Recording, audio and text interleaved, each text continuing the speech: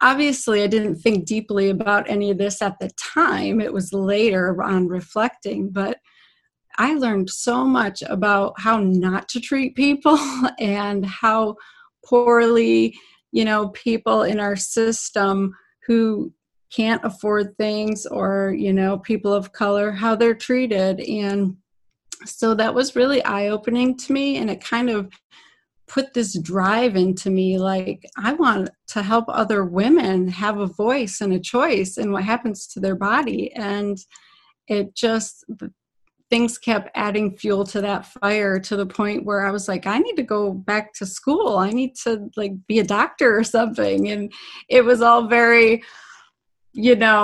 idealistic and whatever, but I was like, I got to make this happen. And I did. Life is going to give you challenges, struggles. It's going to force you to face your fears. Even though these may feel like your worst enemy, in truth, these are actually your greatest allies. My name is Lance Essios. Welcome to the University of Adversity.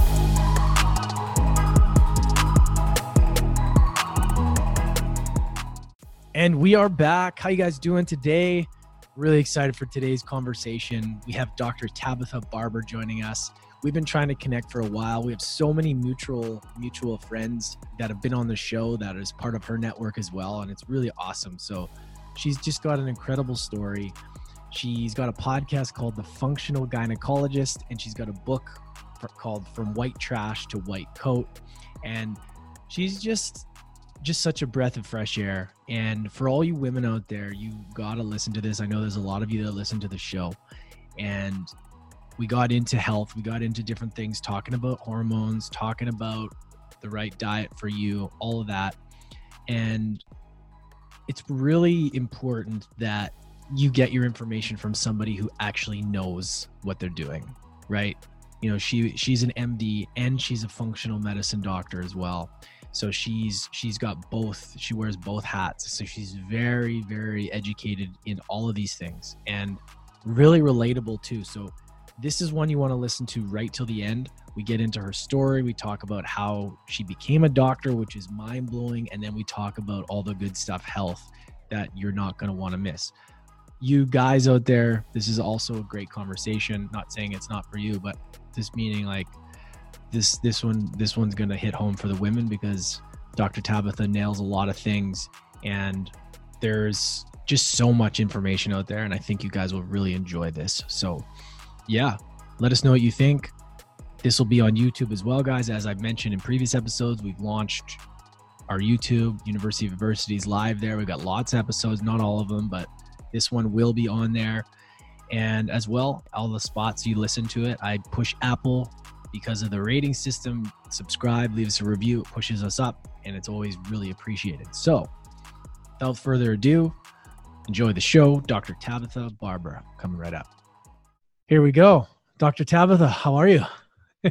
Great to be here. I'm so excited. Me too. And finally, we're making it happen. I know we have busy lives. We're connected to so many amazing people. So I'm really excited to kind of connect with you and dive into your story. How's everything going in your part of the world right now?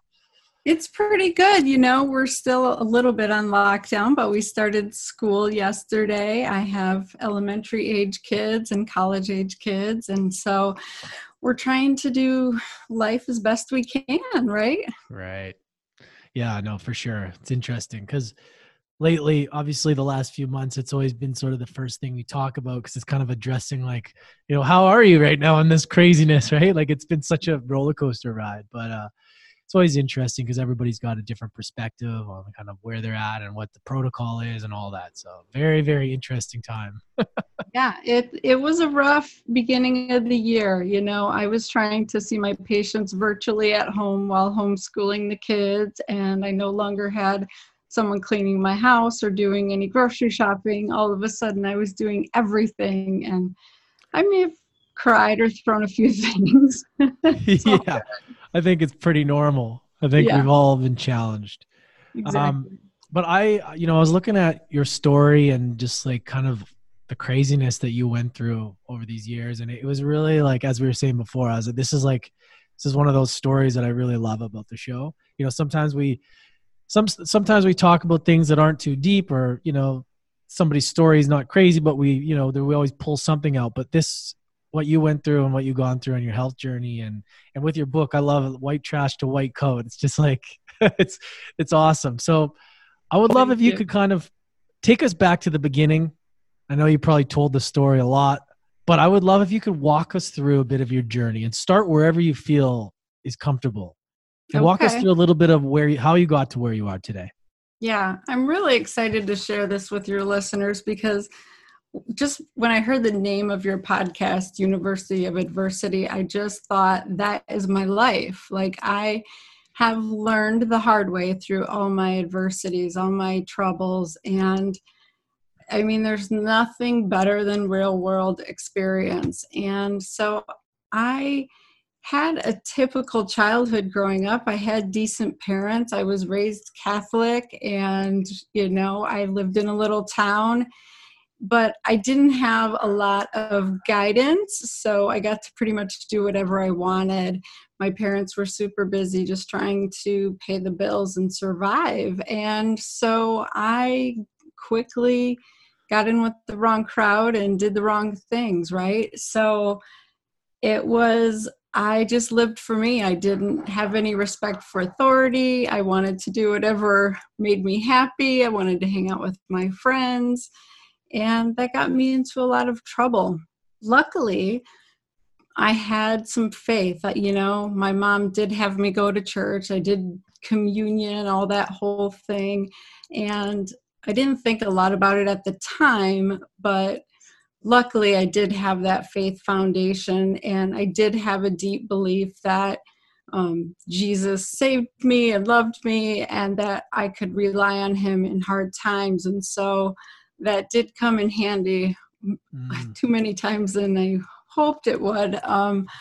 But that is what got me through. So, I didn't pay attention in school. I just kind of went through school trying to have fun, be with my friends. And I ended up getting pregnant in 11th grade.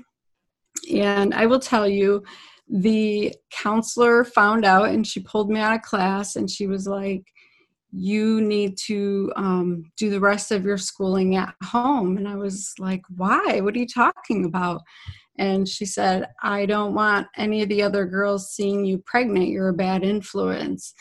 And luckily, I didn't really respect authority. And I was like, fuck that. Yeah. I'm going to stay in school. This is crazy. And so I did finish 11th grade despite her wishes. But I didn't go back for my senior year because I had to take care of my daughter. I had her in September.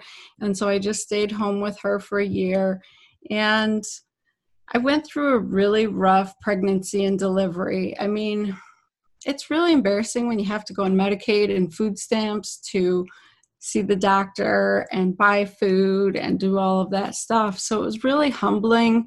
And I think I gained so much empathy for people, and I really learned a lot about the system and how broken it is. I was treated like white trash. I mean, I was not talked to respectfully. There was no conversations. Things were just done to me. There wasn't any conversation about consent for anything. I remember after I had my baby, I was just given this diaphragm, and he's like, here, you just put it in, you wash it, and that's, this is what you're using for birth control. And I'm like 18 at this point, and thank God I didn't get pregnant again. But I mean, there was no discussion about all of the options, and was this even a realistic option for a teenager with a brand new baby? And so, obviously I didn't think deeply about any of this at the time. It was later on reflecting, but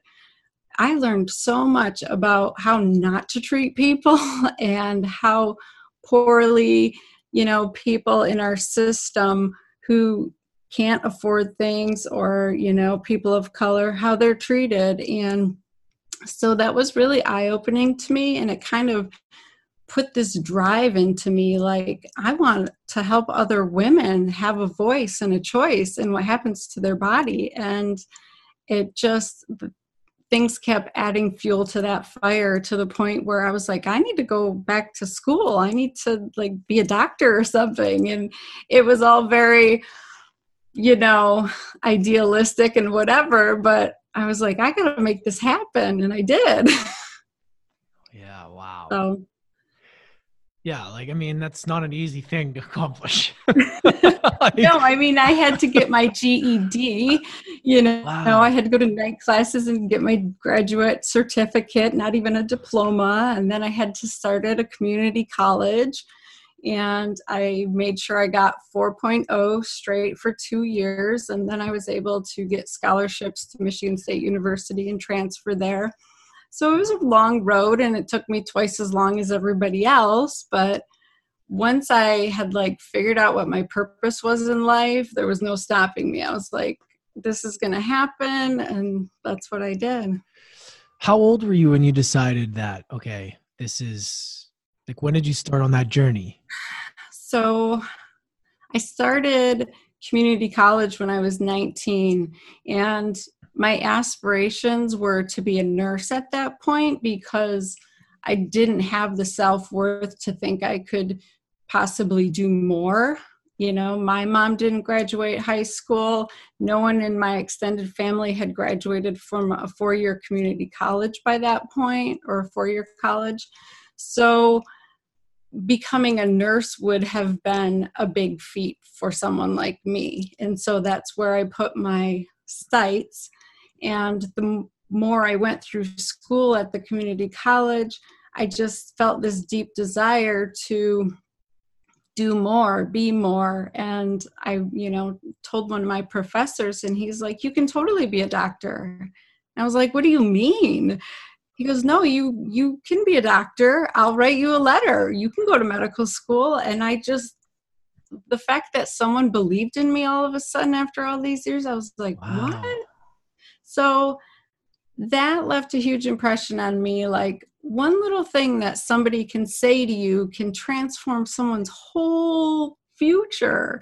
And so I try to remember that when I'm encouraging people, because even if it doesn't seem important to me, it might be life-changing for them, because it definitely was. When he said that to me, like, you can be a doctor, what's the problem? I just thought, maybe I can, Isn't that amazing when somebody can see that in you that you don't see? I was just talking about this earlier, and I was like, that's like the ultimate level of leadership, I feel like. Is like, if somebody can see what you don't see and help you bring that out, like, that is so massive.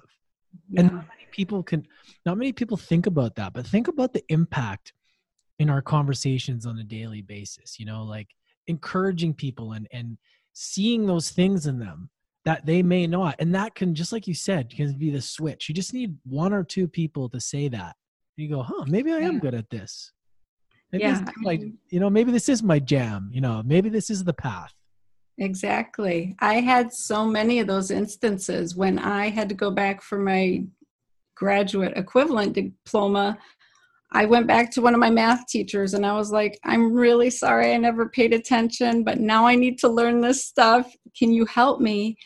And she totally helped me on, her own time, free will, because she believed in me. And she was like, I'm so proud of you that you're finally doing this, better late than never.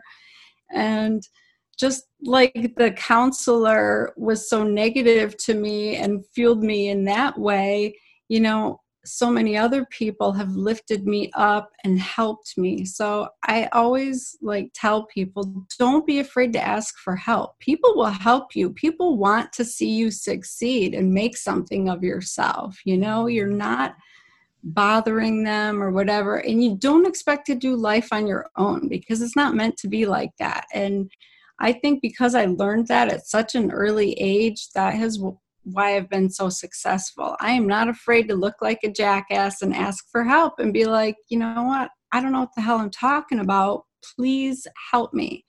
And it's just taken me so far. Which is so great, because that shows other people too. That's trust. That's what builds trust, is to show like, hey, I don't know everything. I'm learning and I ask for help. And it's like, it makes people more comfortable and want to get to know you more, and want to just that just being vulnerable and opening up and Yeah. and the ability to say, hey, like, I don't have all the answers, but to be able to ask questions and be curious about things. It's so important.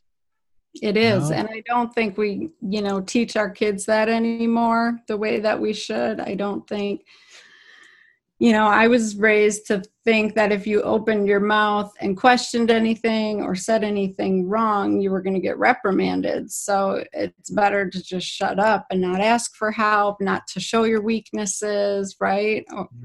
So, but I never bought into that. I don't know why.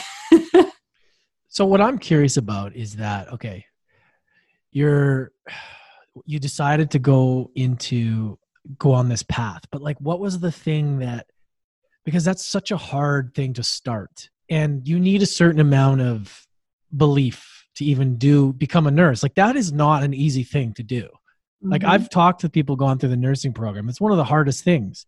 So, but what I find so fascinating is, like, if you were on that path of like where you were at, like how did you switch that mindset? Like, how did you get the belief to even start? Because 99% of people, if they're in that situation, wouldn't have done that. Like, how did you get that developed that? I think that is where my faith came in. I just had a little voice deep inside my head saying, you know what?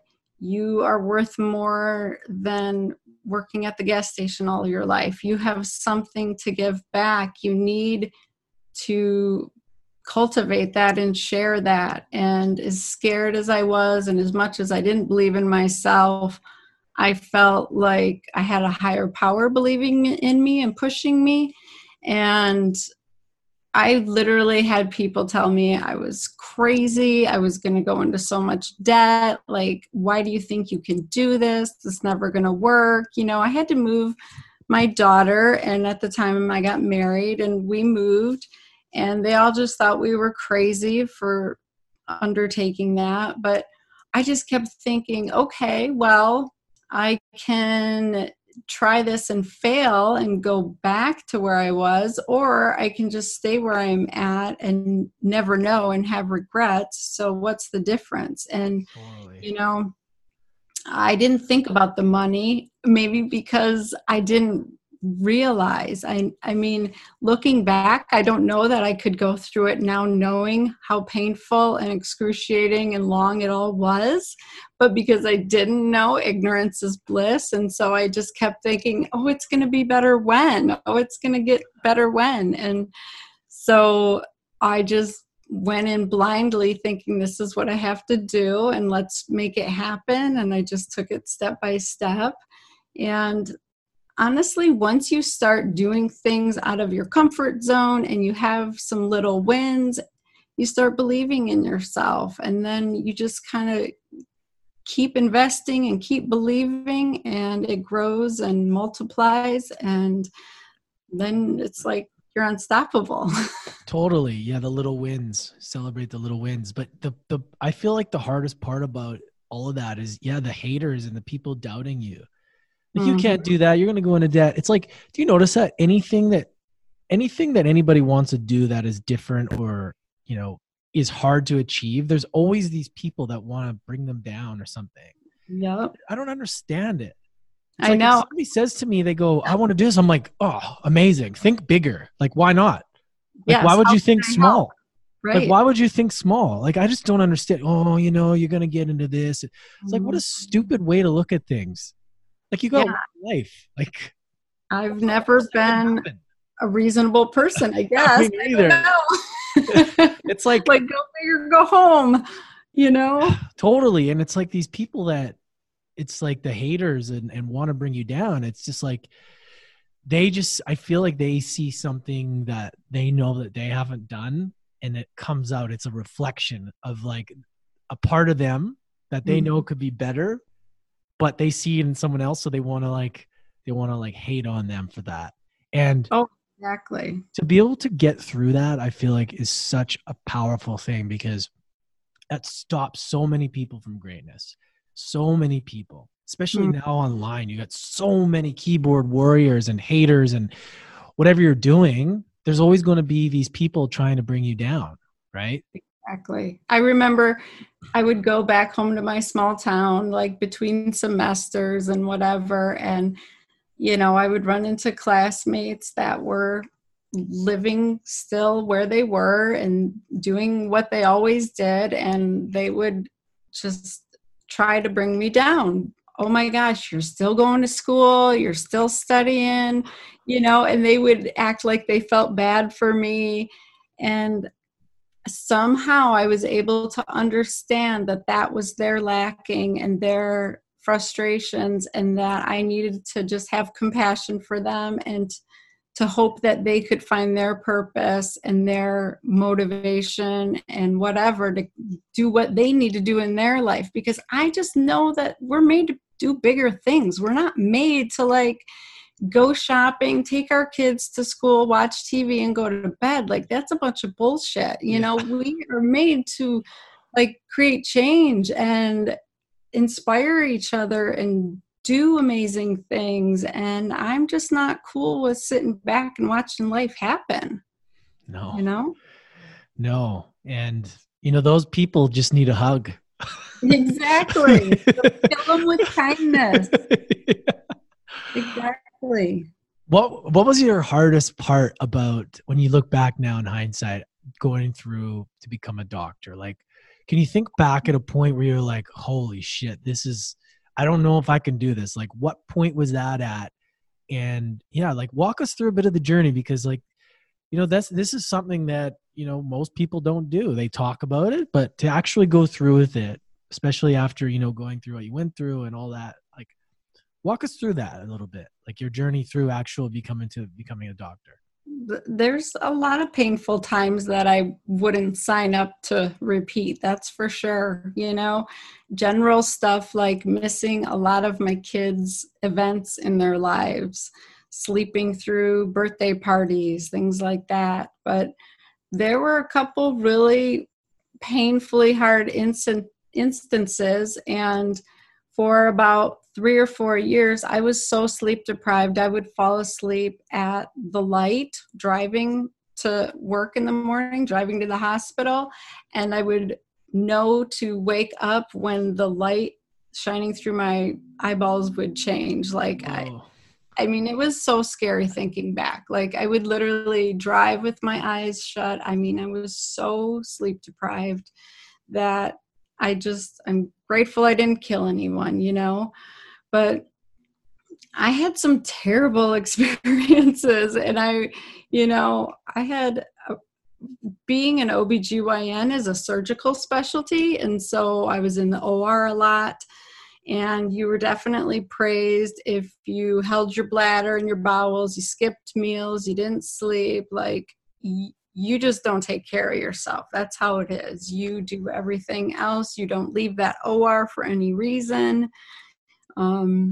It's rough. I remember I had one experience where an attending burned someone's bowels accidentally. We were trying to remove a fallopian tube, and he grabbed the bowels, and the camera was all foggy, and he was being completely an ass and impatient. And when the smoke cleared and we saw that it was the bowels and not the tube that he burned, like my stomach just dropped to the floor. And I was like, somehow I'm gonna get blamed for this. I can just see it. And literally he screamed at me that the camera was, foggy because I was holding the camera. But I remember he put the camera down, he walked over to the corner, sat in the corner and didn't say anything. And I was like, to the scrub nurse, get the general surgeon. And she's like, why? What's going on? I'm like, shut the fuck up and get the general surgeon. Like, don't just leave the bear alone. And so that patient was in the hospital for the next 21 days. And for 21 days, I had to round on her and see her. And my heart broke for her that she went through all of this unnecessarily because he was so impatient. But he was so rough on me and so belittling and so deflective of all of his responsibility of this situation that forever changed me as a physician and a surgeon. And I think that I am just very much a truth seeker. I'm like, you need to tell the truth no matter what happens. He should have walked in that room and said, this is what I did. I effed up. I was impatient. I hurt you. I am sorry that you're going through this, instead of placing blame on a first-year resident and everything else. And so ever since that point, I have just made it my mission to be my authentic self, to, accept my failures, to just live my truth, because it hurt so many people, and he still looked like an ass in the end. It didn't even work out for him anyway. So don't be that way. Just admit your faults, own your truth. So true. Yeah. I can't even imagine the pressure that you must feel in that situation. So for me, it just makes zero sense to rob everybody of their sleep, like, you're supposed to suffer and stay in there and make sure, but how are you going to do your job properly? Right. Like, how can you think straight? Like, you can't. Thinking about myself, I'm like, man, there's no way I couldn't do it. Like, and I have the highest, most respect for doctors, surgeons that can, like, never mind what's going, like some of the stuff that has to be done, but like, even in my like best moments, like I couldn't do it. I can't imagine what that would be like on no sleep. Well, the system is ingrained in this old good boy club, that they're superhuman with their big egos and they can handle anything. And especially as a female coming in, you better be able to hold your own, and you're going to get it 10 times harder. The system is finally changing. People are forcing the issue. Now we have like mandatory hour maximum. You can't work past that and everything, which happened after I left. But so good things are happening. Things are changing. But when I went through, the mentality was, you are not a good doctor unless you are pretty much superhuman, and you can just rise above and still function despite all of your human issues. Isn't it crazy? It's ridiculous, right? It's ridiculous. So yeah, if anything, there should be like a meditation moment, or to ground yourself. Like there's like, I just think about that. It's craziness. Yeah. I have learned so much along the way that we should be inspiring people to become healthy. We should be the healthiest of all people. Yeah. And yet we're usually the sickest, the most overweight, the worst, the most sleep deprived. So we are definitely hypocrites. Yeah. It's crazy. So let's talk about your like nutrition in your life and kind of like how it's evolved over time. Like, when you started, maybe how was your lifestyle, and maybe like how has that evolved over time now, and how much has it affected your performance and just your general well-being? Oh, that's a great question. So when I finally graduated residency, I was just happy to, be out of that situation and be on my own and making decisions. And what I quickly found out was, now I was owned by the hospital system, the administration, and I was just a number that had to produce numbers. I had to see so many patients, do so many surgeries, make so much money. And I was never doing enough. I was on call, delivering babies all night, doing surgeries all the next day, or seeing patients. And about 8 years into it, I injured my back, and I got to the point where I couldn't function anymore. And by the time I got done doing a C-section, I would go to walk away from the table and I couldn't walk. I couldn't even move. And so something had to give. And I ended up having back surgery. It took 6 weeks off to heal. They were like, yep, you're good to go. And of course, I was put on call for 5 nights straight because when you leave, you get punished. You know, I was off for 6 weeks. So on my 3rd night back on call, I re-injured my back and I couldn't move. So I did the unthinkable and I took 4 months off work. I was like, Wow. This obviously is not working. I need to revamp my entire life. I found Mark Hyman and functional medicine, and I just started studying my butt off. And I was like, oh my God, there's a whole world of wellness and functional medicine and this whole other system that's completely separate from our healthcare system, which is really sick care, right? Yeah. It's just to keep you alive. But I had no idea. I didn't know anything about it. And so, like, all of a sudden, my eyes were opened to all these possibilities of healing, and I literally healed myself.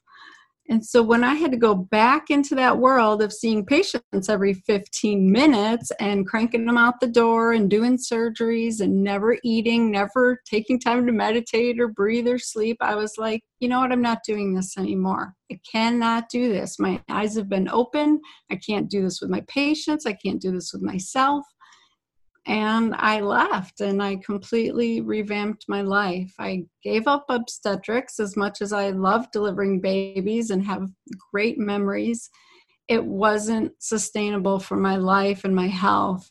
And so now I do gynecology, functional gynecology, where I help women. I help them get out of those terrible situations that I was in and reclaim their health. And it's been the most rewarding of everything. I sleep at night. I have energy during the day. It's amazing. Now I'm not a hypocrite anymore. I'm walking the talk, you know? Yeah, that must be so challenging though for you. Go through the system, learn one way, and then all of a sudden people are telling you that's not the right way. After you put all those hours, and so many doctors out there will never change their philosophy, right? Yeah. And I admire I admire anyone like yourself, doctors that have gone through the system, and then you realize, oh shit, like this is actually, like a sick care system. This isn't actually preventing or helping. It's like, just get them part of the program, get them on drugs. It's crazy. And I just like admire how you're able to do that, because that must be such a hard paradigm shift. Right? It was very hard. But when the back surgeon said, back surgeries are like Lay's potato chips, you can't have just one. And he wanted to like put hardware in my back. And he told me I'll probably have back surgery every couple of years. I was like, there has got to be a different way. This is crazy. Yeah. Wow. And so, I was angry when I first realized that there was all of this science and everything out there that I hadn't been taught or exposed to. I was angry. I felt gypped. But then I was like, you know what? You've been given a gift. You need to just soak it all in. So I studied my butt off for the next 3 years. And I was like, I need to learn all of this to take care of my patients, to actually help them reverse their diseases and help them get well and not just, prevent them from dying. So I'm trying to like spread the word and get as many of my colleagues on board. But, it is hard when you're drenched in the sick world system because you are exhausted. You don't have time to read. I never watched daytime TV or barely even the news. And so I just didn't know there was anything else out there. And so the lay public knew more than I did about wellness. My patient, I remember the first time my patient said, what do you think about adrenal fatigue? And I was like, what the hell's adrenal fatigue? I'd never heard of this before, because it's not in conventional medicine. And luckily, I'm a curious person. I'm a lifelong learner. I'm like, let me go read up on this and learn. But a lot of doctors are like, I don't have time for that. I got to go see my next patient. So it's not going to be an easy fix. That is so incredible though, that you're able to do that. Like to be able to do that and to be able to be humble and to sort of have to relearn things. And it's amazing. Like it's because there's this, and it's funny because you bring up a good point. It's like, you're so busy. How are you ever going to have time to take on this stuff? But I guess that's where stuff like podcasts, and when they started, these kind of things that you can kind of listen on the way, audiobooks, kind of was like the thing that you can kind of start to learn. And I'm kind of curious, time frame wise, when did you start to, when did that switch? Like, when did you decide that, or, when did you first listen to Mark Hyman, and like, when did that sort of shift for you? What year around? It was about 3.5, 4 years ago. Right. Yeah. So as soon as I heard about all of this, I started listening to podcasts. Yeah. And then I read Whole30, and then I read Eat Fat, Get Thin. And then I found the Cleveland Clinic Institute for Functional Medicine website, and I just dove in head first. And then I found the American Academy of Anti-Aging Medicine, and I just keep looking and searching and trying to connect with people and learn as much as I can. I feel like I should be the expert in women's health because I have all these degrees and, diplomas and things saying that that's what I studied, that's what I did. But when it came down to it, there was still so much to learn. Wow. So it's crazy. What do you see as, obviously you work in gynecology with women. Where do you see as like a common thing? Is nutrition, are people just so misled in nutrition? Like, what do you see as problems that mostly come up these days? Like, what is the common thing that you have to, talk to people about or educate them about?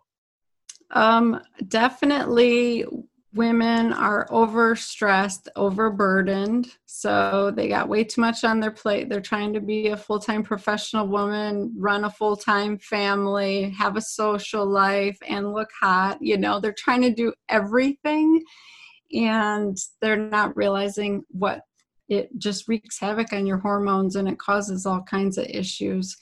And there's still a lot of misunderstandings and residues of the low-fat diet days of the 90s and 2000s. Like, people still are afraid to eat fat, and I have to sit down and explain, like, your sex hormones, estrogen, progesterone, testosterone, those are made from cholesterol. You need good, healthy fats. The eating low fat is just going to cause inflammation and make you sick. So they definitely, aren't necessarily in tune with the best eating practices, or they'll jump on whatever is hot at the moment. Like, the ketogenic diet has been hot, and a lot of women don't feel good on it because they do it in a dirty way. Like, going through the drive-thru at McDonald's and eating the burger without the bun is not going to make you healthy. You might initially lose 5 pounds, but you're going to feel horrible because you're not balancing your hormones. And so women get all these mixed messages and get super confused on what diet works for them. So that definitely is a common thing I see them for.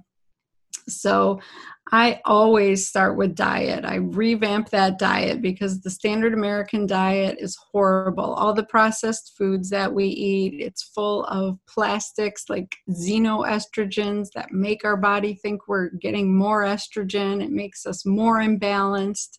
So you got women walking around that want to rip their hair out. Their periods are crazy heavy. They can't get rid of their weight. They're exhausted. And a large part of it is what they're eating and how they're not managing their stress. Yeah. There's a lot of women that listen to this, so this is really helpful. And I'd love to it's great. I'm grateful because there are a lot. And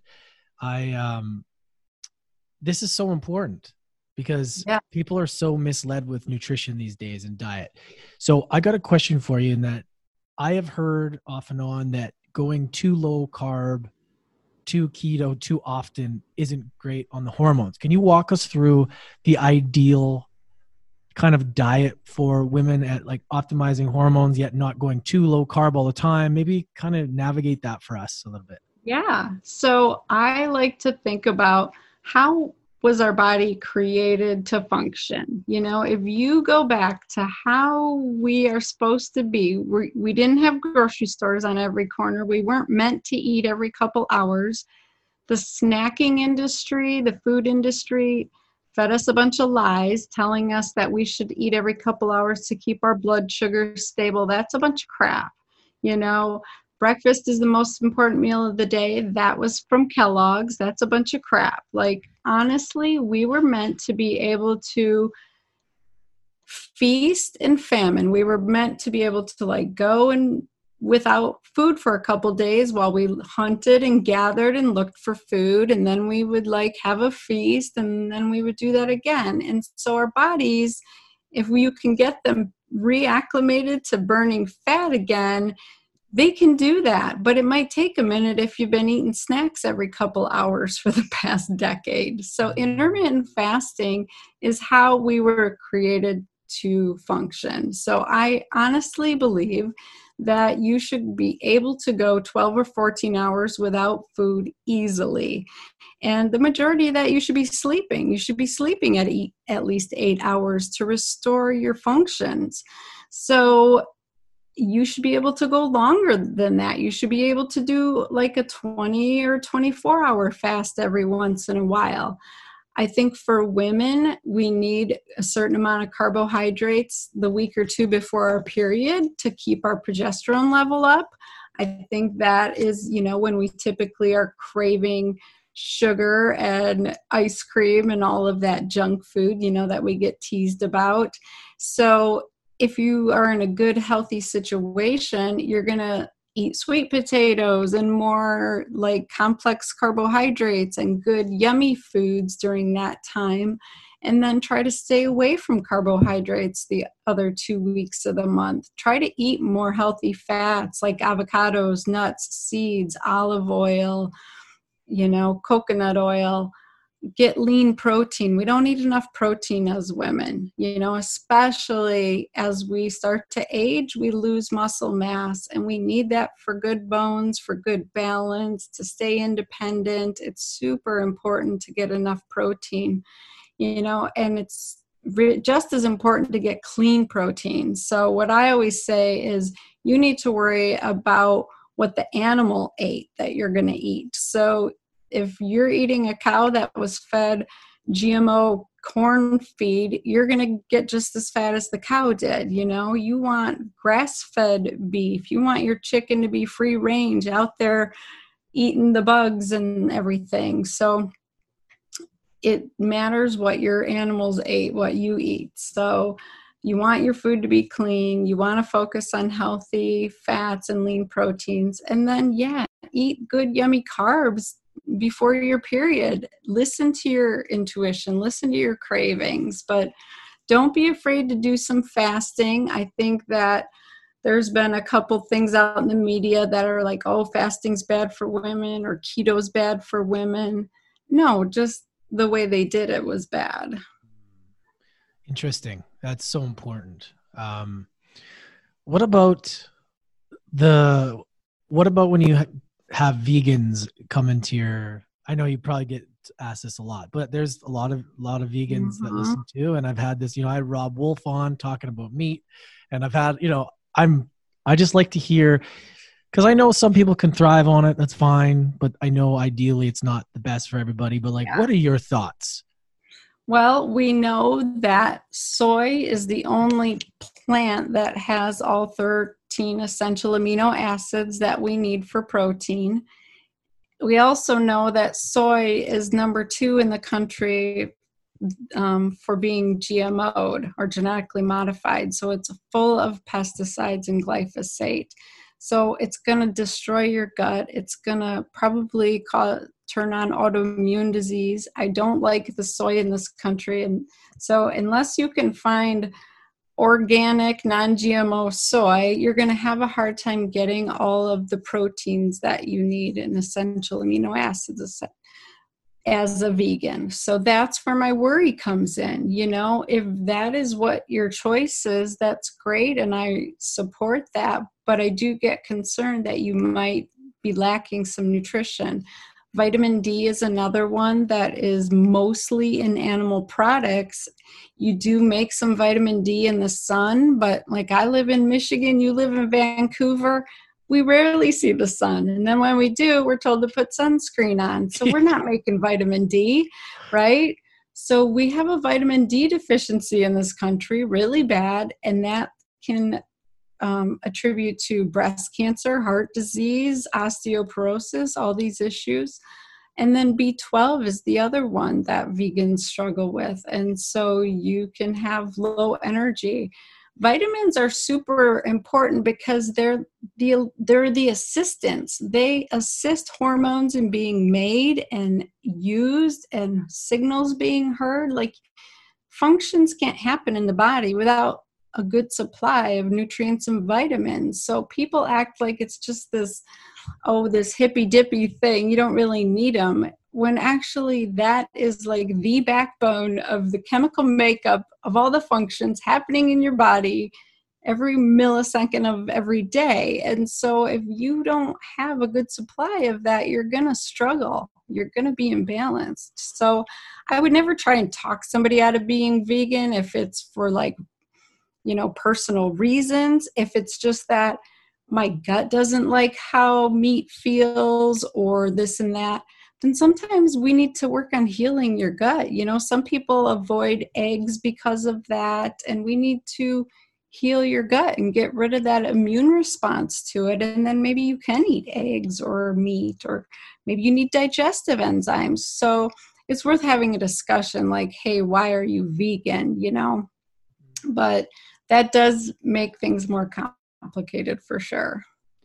Yeah. And there's always that argument too. You get just as much protein as this piece of meat as this broccoli, which is, I know, is bullshit. And it's like your body doesn't absorb it as much. And, I learned a lot about this from, Dr. Paul Saladino as well, talking about how we absorb animal proteins and animal organ meats. We absorb all that better than plants, right? And although, it says that it has this much protein per serving, you're not really absorbing all that either, right? Right.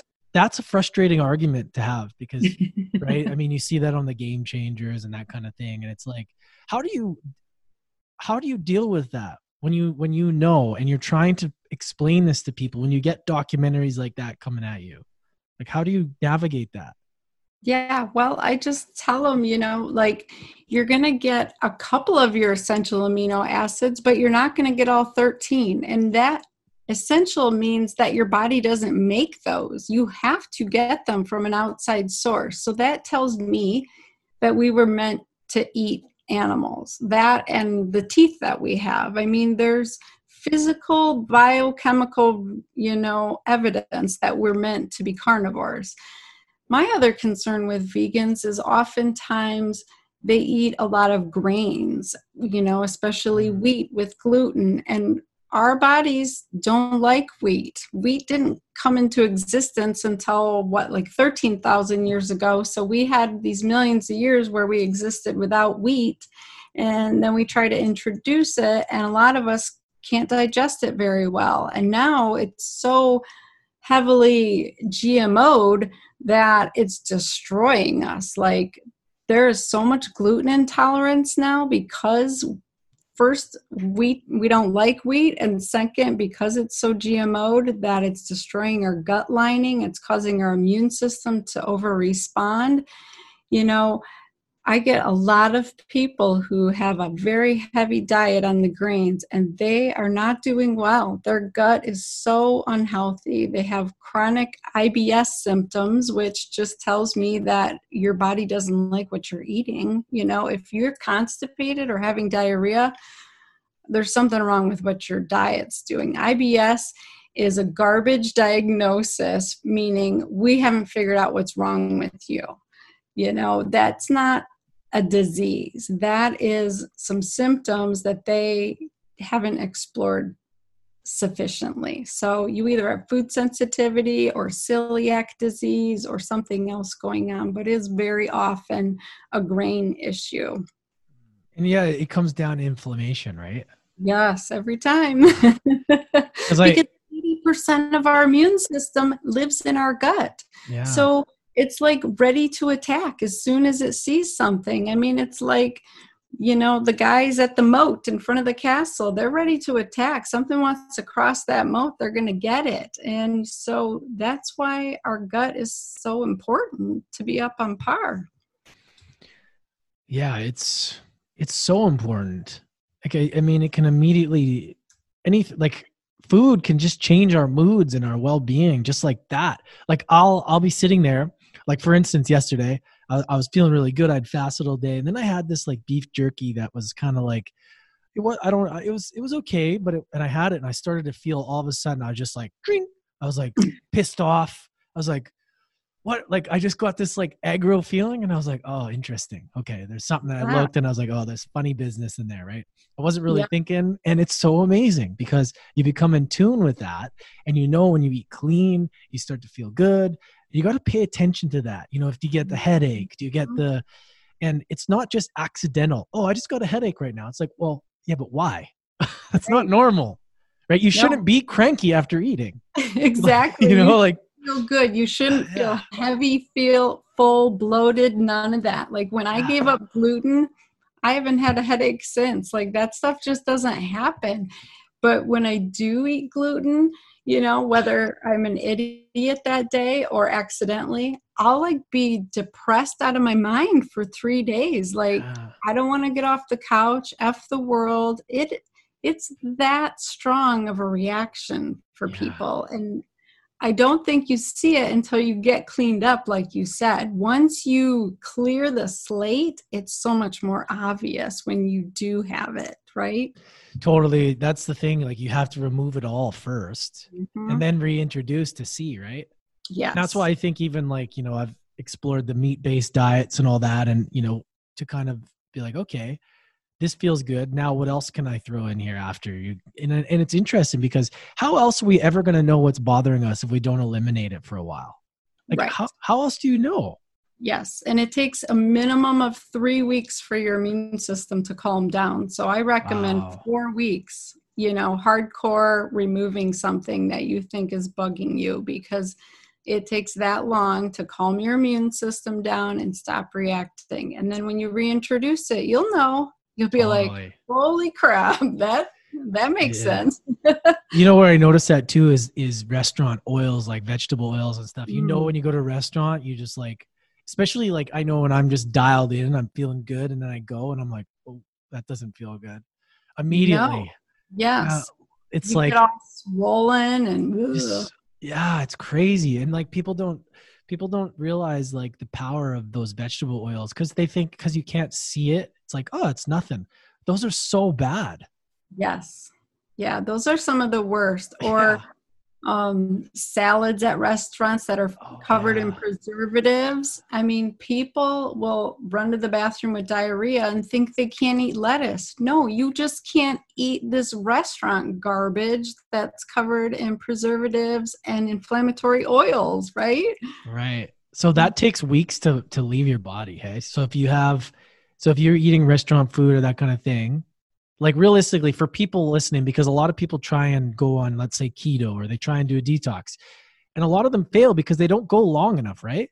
Like you have to expect you're going to feel like shit for a little while, right? Like 3-4 weeks. Is that pretty much what you recommend? Yeah. So I hear that a lot. Like, oh, I quit eating gluten last week, but I went back to it because I didn't feel any better. It literally does take 21 to 30 days. I mean, that's how your immune system works. Yeah. And it takes on average 2 to 3 days to feel the response of a lot of these foods. So sometimes you feel it right away, but oftentimes it's a delayed response because it's a part of your immune system called IgG, which is a delayed reaction. So what you ate yesterday or the day before is probably what's causing your headache or your rash or your eye swelling or whatever. So it's not immediate. It's not a life-threatening IgE reaction. It's a delayed response IgG reaction.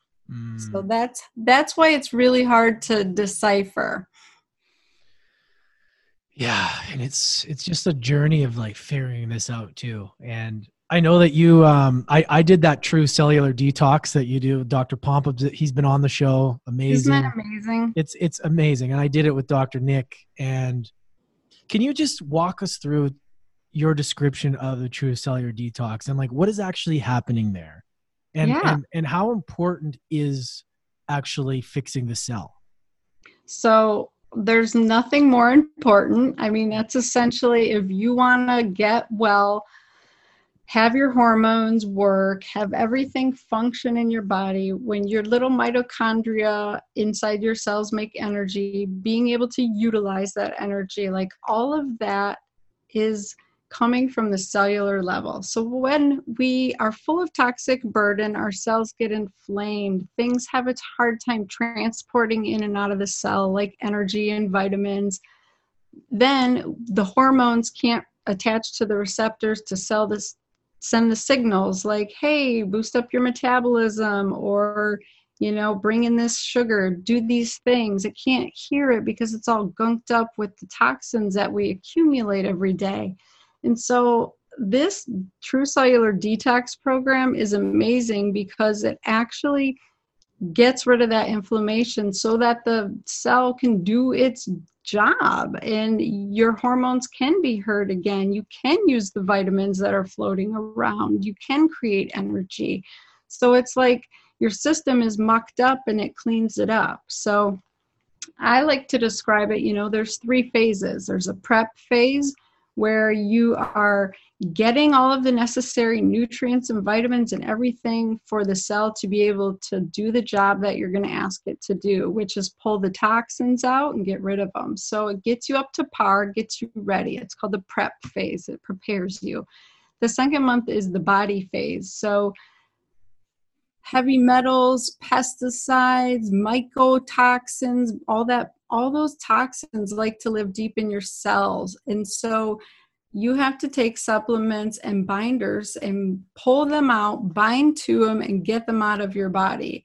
And we like to always work with gradients in science. So things like to flow from high concentration to low concentration, right? So the detox program tries to get everything out of the more peripheral areas of your body so that we can, in the third month, work on the brain. The brain holds all your heavy metals like your mercury and your lead. And so you create this gradient where things all of a sudden can flow out of that brain tissue, bind, and get the heck out of your body. And the clarity that you get from this system is so amazing. All of a sudden, people can start losing weight.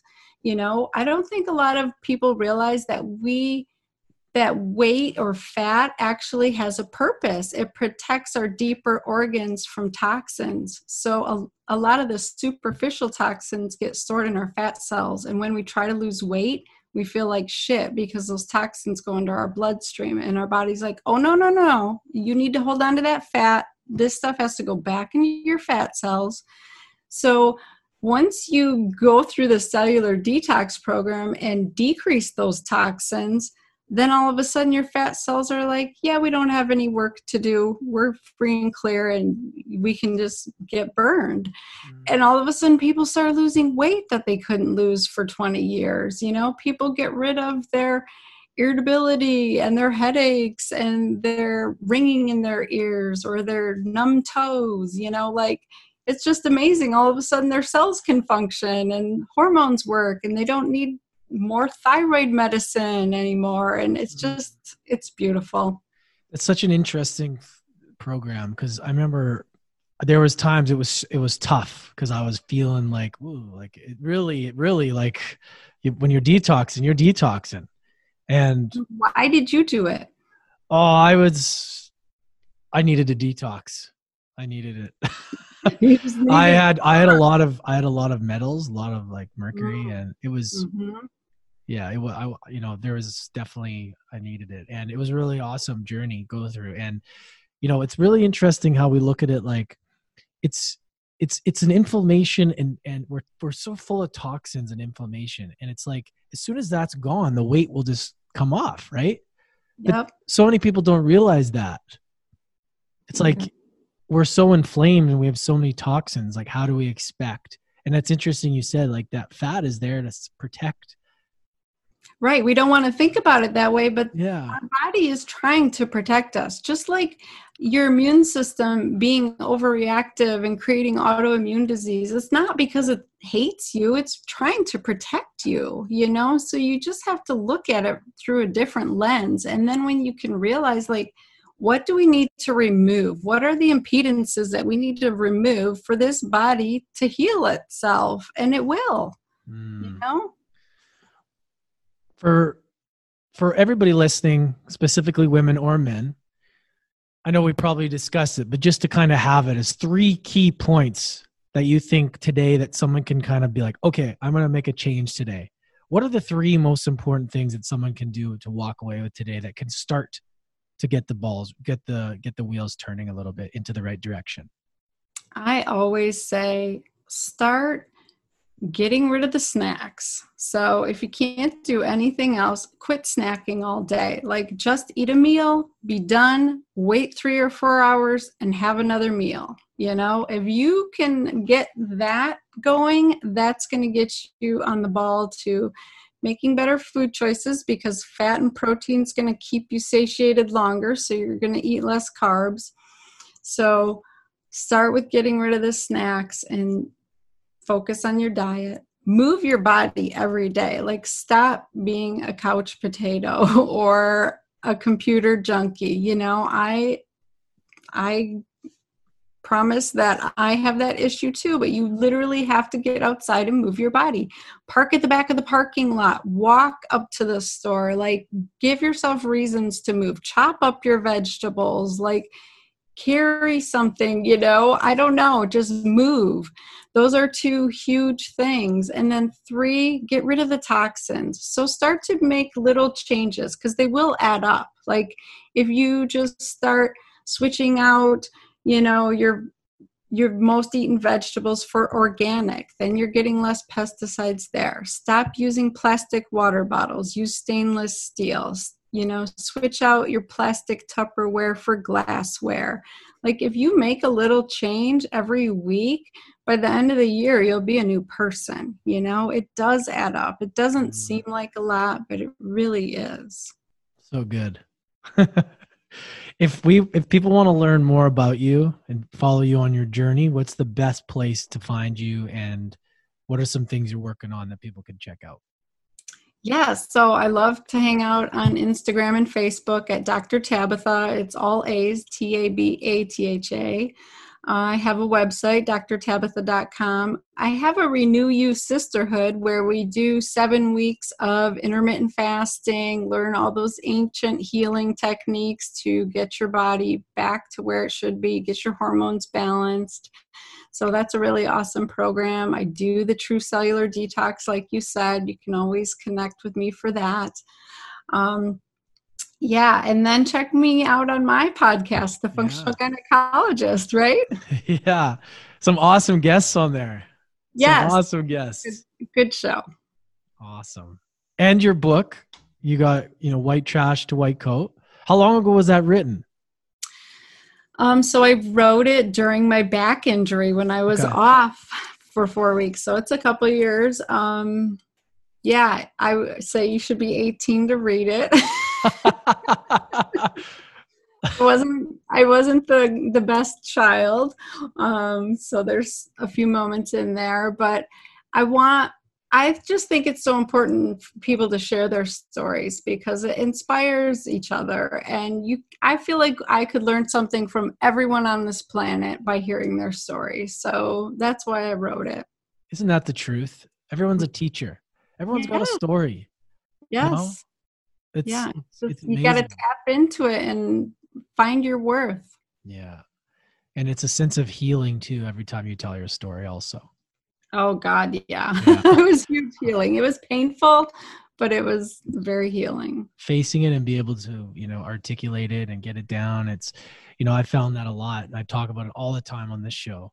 It's that, hearing them and sharing them, it's like, we're all healing. And I mean, that's kind of, as cheesy as that is, that's kind of like what we're, it's kind of what happens. So true. Right? And hopefully somebody listening can benefit from that too, which is why we do what we do, right? I mean, it's right, exactly. That's why I love your podcast, because I just feel like listening to people, you can always find something to relate to your own life and learn from. Totally. Well, I'm going to end with one question I ask everybody. Okay? Yeah. I always leave the easy one to the end. Out of all your struggles, adversity, challenges, setbacks, what is one main lesson that adversity has taught you? To have compassion. Like, never assume somebody's being an asshole because they're an asshole, or someone's asking you for something because they're selfish. Like, think beyond that. Try to figure out what's really going on with them, or just give them the benefit of the doubt. I mean, I think we're not nice enough to each other. We're too judgmental. We're too quick to snap back and respond and be defensive. And we just need to have more compassion with people. And you need to be authentic. Like, be true to yourself. Be who you are. And don't feel bad about it. Especially now, compassion, being in your truth, especially right now in the world, the state of the world. It's like, man, you really gotta have that. Mm-hmm. And well said. It's ugly out there. It is. And all we can do is start with ourselves. Like, what can we do to show love to ourselves and to other people? I mean, that's really where the change happens. Yep. Right. We have to. If everybody's just jumping on each other and, canceling everybody and make a mistake, it's like, well, you better be ready to get a finger pointed at you as well. If you make a mistake, if you're jumping on everybody and not having compassion, seriously, like, some people need to like relax, because they're going to get it back at them too. Right.